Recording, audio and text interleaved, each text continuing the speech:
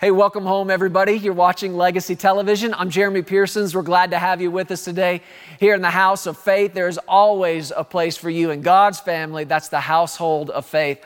I'm coming to you again right now from the sanctuary of Legacy Church here in Green Mountain Falls, Colorado. As you can tell, there's a lot of work that's still going on. The good news is we're actually coming to a place in the construction process where the big construction's just about done. In just the next few days and weeks, we're going to get in here and begin the finish out of this place, and it will be beautiful. Partners, I want you to take a look around at what God is doing, and He's doing it through you. He's doing it through your faith. He's doing it through your partnership. And we give God all the praise for it, but we thank Him every day for you. You are such a blessing to this ministry, and we are so grateful that He proves His faithfulness through faithful people. If you want to be a part of this project, there's still time. You can still get involved with us in this. It's a 30,000 square foot building, and we are in faith together for $100 a square foot. And what we believe that will enable us to do is get everything done inside the building and all the required work outside the building, get us in shape and ready to open this place up to people from this community and those that the Lord would bring in from other places, which may be you. So be open to that as well. But we're excited about the good things that are ahead. If you want to be a part of this project, a number of ways you can get involved. You can, if you're watching inside the United States, text your offering. You can text just LTV and any dollar amount to the number 28950. And again, that's for those of you watching inside the United States. That will go right into this Buy Up and Build Out project. You can also visit us online, whether inside the United States or out, at pearsonsministries.com. Our giving page is there. All the instructions and information that you need will be right there. You'll have options. You can give to the project. You can give to the general operations of the ministry. Whatever the Lord leads you to do, you do that, and you'll be blessed. I know you will. If you'd like to write a check or send an offering in the mail, you can do that as well. Use the address that you see right now on your screen. But whatever you do, do it in faith. And we're not pushing, we're not pressing, we're not pulling on anybody. This is between you and Jesus. And if you've got an assignment with us in this, then go for it and do it in faith, believing that every seed reproduces after its own kind. Today, we're going to get right back into the Word. You know, it's like I've told you before, this building is not the only thing under construction.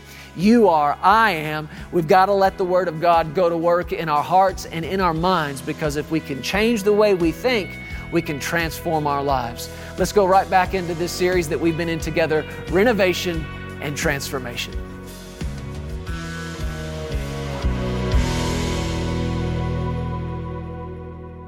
Go with me back to the book of Matthew, chapter 16, please.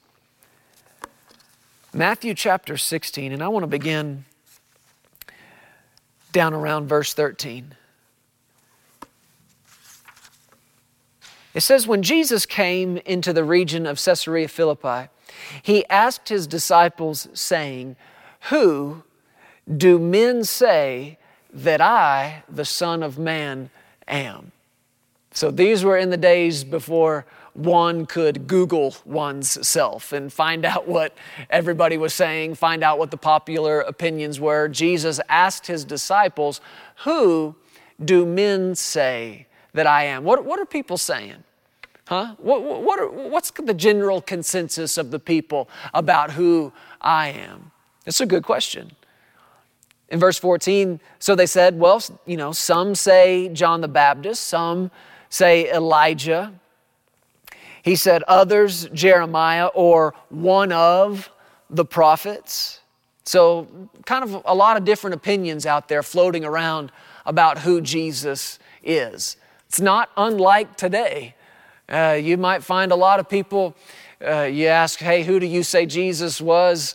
Who do you say, what's your opinion of Him? And you might get a bunch of different answers. Well, He's a good teacher. He might have been a prophet, a holy man. But Jesus, after His disciples answered the question, who do men say that I am? He asked them a far more important question. Actually, it is the most important question that anybody could be asked and that anyone could answer in this life. Jesus asked them and said in verse 15, "But who do you say that I am? See, this question far outweighs the question of who do other people say that Jesus is. It's who do you say that He is? See, your eternity hangs in the balance of how you answer that question. Who you say that Jesus is. The answer to that question is life or death. Who do you say that Jesus is? In verse 16, Simon Peter answered and said, "You are the Christ, the Son of the living God."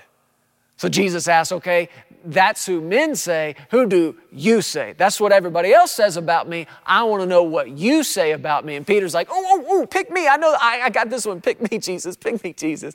And Jesus said, yes, I see that hand. And Peter said, you are the Christ, the Son of the living God. You notice how all the other opinions they were, he might be one of the prophets. But Peter's answer was, he's not one of anything. He is the Christ, the Son of the living God. And Jesus answered him and said, "Blessed are you, Simon Bar-Jonah, for flesh and blood has not revealed this to you, but my Father who is in heaven." See, there was a blessing. There is a blessing attached to knowing the right answer to that question. Who do you say that Jesus is? And if you get the answer right, there's a blessing attached to it. The right answer is exactly what Peter said. You are the Christ, the Son of the living God. And Jesus turned right around and said, yeah, and you're blessed. You are blessed. Somebody say it out loud, I'm blessed. Say it again, I'm blessed. Why? Because I know who Jesus is.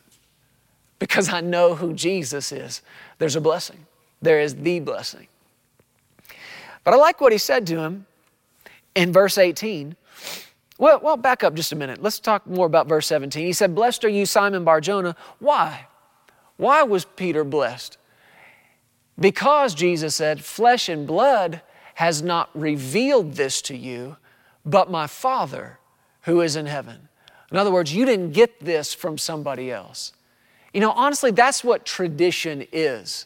If you define it, it's one thing handed from one generation to another, to another, to another. That's tradition. And honestly, that's why there's no power in it. But there is power in revelation.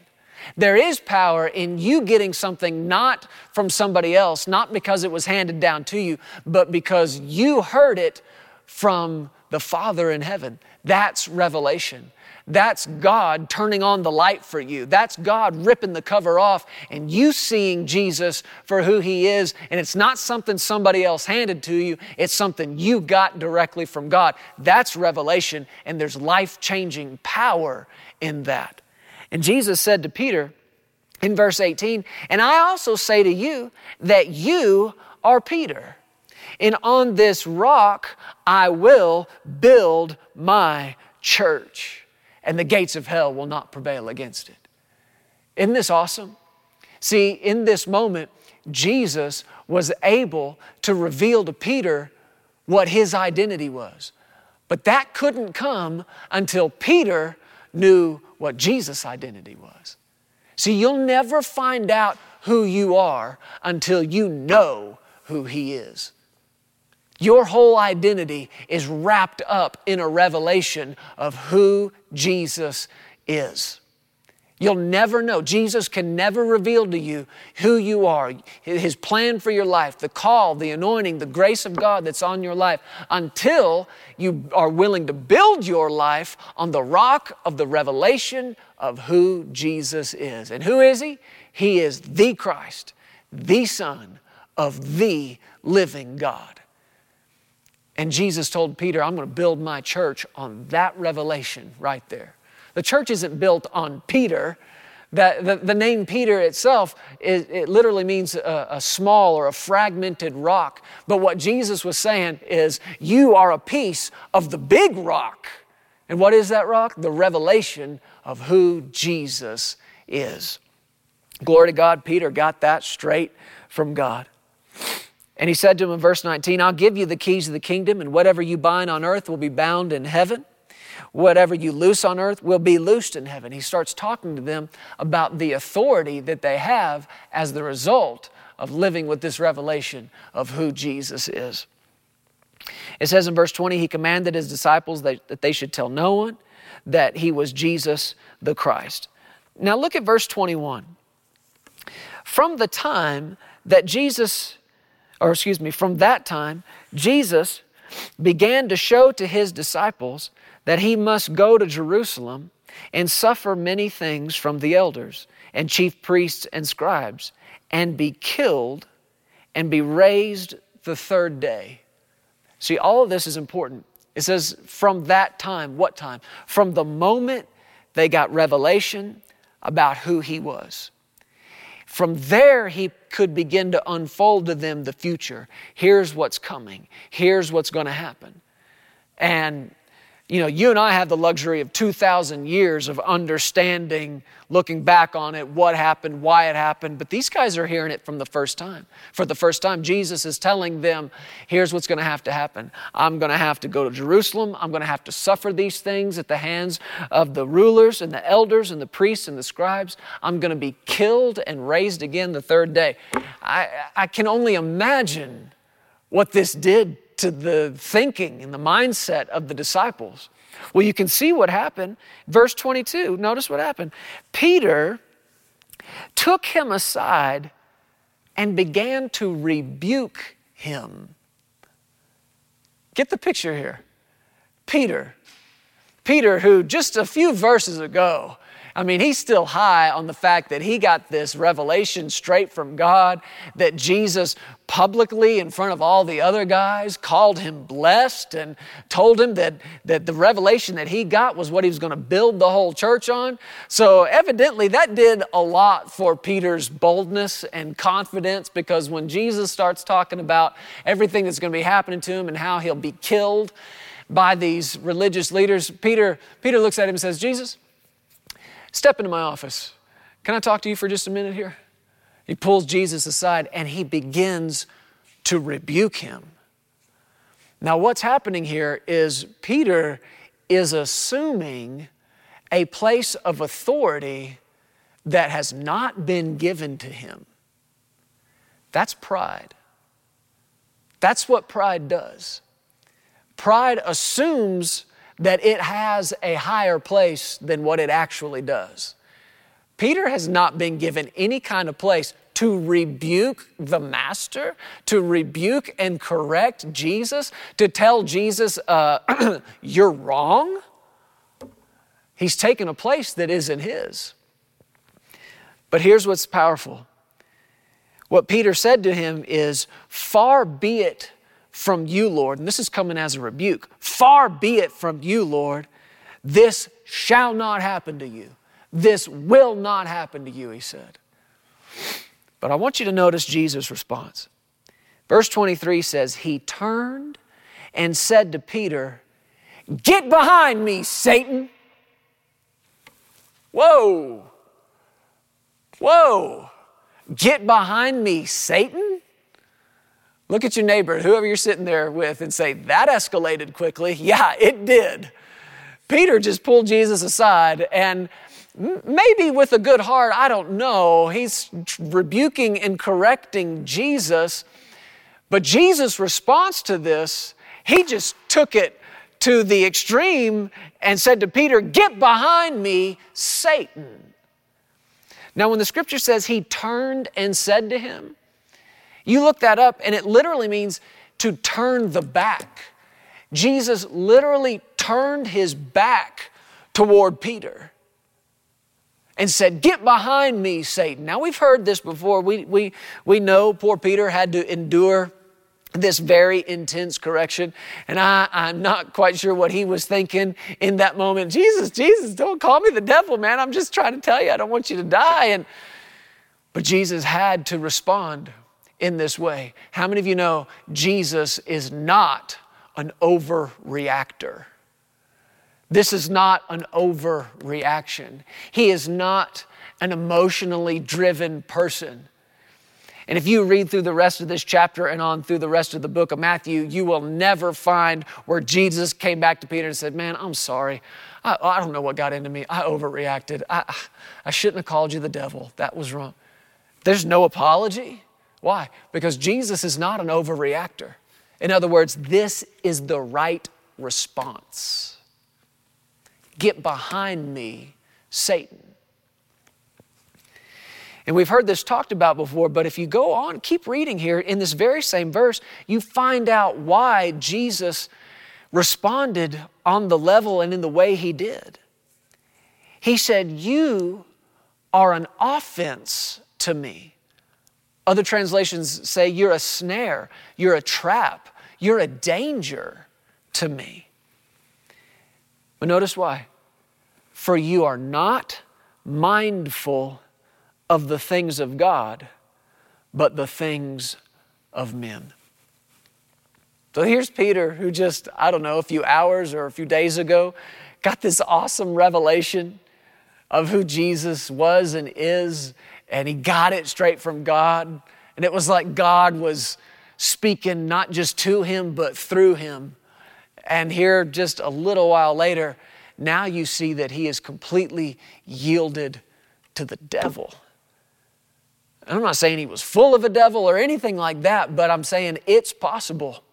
If you get lifted up in pride, if you start getting a big head about, ooh, God said this to me and God said that to me, and you get over into the way of thinking that every thought you have comes from God, that's not how, just because you thought it doesn't mean God said it. Let me say it to you like that.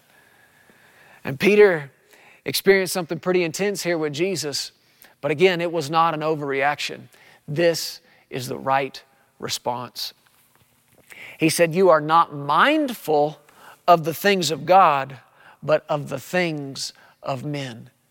Here you see Jesus talking to Peter and to us about the difference between being carnally minded or spiritually minded. And again, I told you these things, we have far underestimated the significance of what we think about. It's the difference between life or death. It's the difference between yielding to the Spirit of God or yielding to the devil himself. Now listen, I am not one of those guys who likes to give the devil any more attention than is necessary. I'm not one of those guys who sees a devil under every rock. I'm not one of those guys who's always casting something out of this or casting a demon out of that person just because they sneezed. That's not me. That's not how I do things. And I don't believe how Jesus was. But again, this is the right response. Evidently, Satan is actually making a play here, and Jesus is calling him on it. Now you remember in the book of Luke, chapter 4, after Jesus had come up out of the waters of baptism, he went into the wilderness and he was there 40 days and 40 nights, and he was tempted by Satan. And in response to every temptation, you remember what Jesus said? It is written, it is written, it is written. He responded to every temptation with the Word of God. And the Scripture says that Satan left him for a more opportune time. So Satan left him from that point, but he was always looking for another opportunity to tempt Jesus. And what we're seeing in Scripture is another one of those opportunities. Because when Peter said to Jesus, "Far be it from you, Lord. These things will not happen to you." You look this up in some of the original language, and really what Peter was saying was, Jesus, take it easy. Pity yourself. Pity thyself is what the original language says. Have some self-pity here. This isn't going to happen to you. And whether Peter realized it or not, what Satan was using him to do was to pull Jesus' mind from being spiritually minded to being carnally minded. And the reason he was doing this, Peter was in essence saying to him, Jesus, what are you talking about being killed? What are you talking about being captured? You don't deserve that. You're good. You've never done anything wrong. And he was trying to get Jesus to focus back on himself. And this is a trap. I said, this is a trap. To be carnally minded is to be totally and absolutely consumed with self. How do I feel about this? Do I deserve what I'm going through? I deserve more than what I have. It's pulling the attention, the awareness, and the affection back onto self. What I see, what I feel. And it's Satan. I wish there was a kinder, gentler way of saying it, but this is not an overreaction. This is the right response, to recognize that as a trap from the devil. Because if Satan can get Jesus focused on himself, you know, Peter, maybe you are right. You know what? Man, I have done a good job here. I don't deserve to go through all that. There shouldn't be any need for me to have to do that. And you know this struggle is real. You know it was real for Jesus because just a few chapters from now, when he's in the Garden of Gethsemane, moments before he goes to the cross, what's he crying out? My God, if there's any way this cup can pass from me. You know that this struggle is real in him, that he is literally being tempted to walk away from what is the God-given assignment and call on his life, which is to pay for your sins and to pay for mine. But he's well aware of not just the physical brutality of it, not just the physical pain of it, but the separation from God that he's going to have to endure. And this temptation is real. To walk away from that. Why do you think he came back to the disciples there asleep in the garden and said, could you not watch and pray with me for 1 hour? He said, watch and pray that you don't enter into temptation. Now, I used to read that for years thinking, yeah, guys, wake up. Wake up, you're being tempted, to sleep, to doze off. But he's not talking just to them about whatever temptation they might face. He's talking about the temptation that he was facing right there in that moment. The temptation. He said the spirit is willing, but the flesh is weak.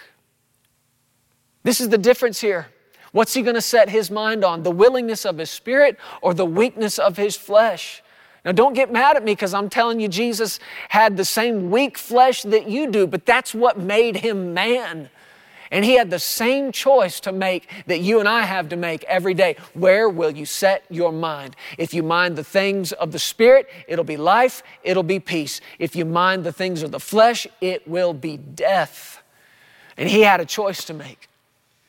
He had a choice to make right there in that moment. And you can see that this tug of war has been going on in him now for a long time, because when Peter gave voice to that and said, hey, come on, man, pity thyself, Jesus. Come on, don't go through. That's not going to happen to you. You're wrong. Jesus had to respond to it in the way that he did. He had to turn his back on it. He literally turned his back. What does that represent? It means I'm not hearing this. It means I'm not acknowledging this. It means I'm not feeding on this. And that's why I say, get behind me, Satan, because you're not mindful of the things of God. You are only mindful of the things of men. That's why I said he turned to the rest of the disciples. So they're all seeing this. They're all watching this go down. And he said to them, if anyone desires to come after me, let him deny himself. Let him deny himself. He said, and take up his cross and follow me. For whoever desires to save his life will lose it. But whoever loses his life for my sake will find it. Let me read that to you from the Wuest translation of this scripture.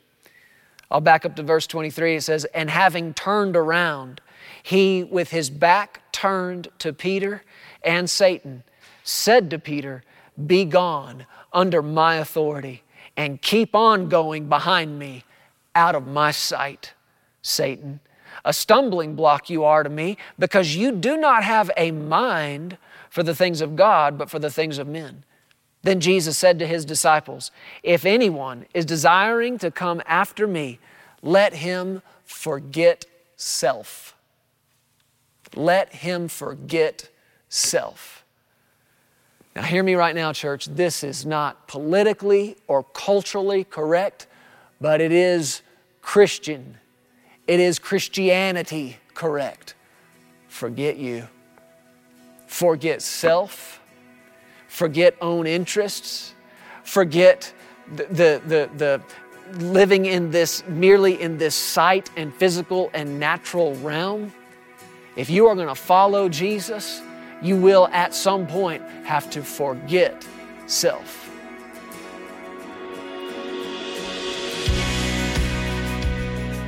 Hey, thank you so much for listening to the Legacy TV podcast. We hope you enjoyed this, and if you'd like to hear more of Jeremy and Sarah, subscribe to this podcast and download the Legacy Studios app. From there, you'll have access to the Legacy Television broadcast, the Legacy Letter magazine, and so much more. You can also visit pearsonsministries.com to contact us directly and find out how you can get involved with everything that's happening here at Legacy Studios. Be blessed today. We love you. Remember, you are always welcome here in the House of Faith.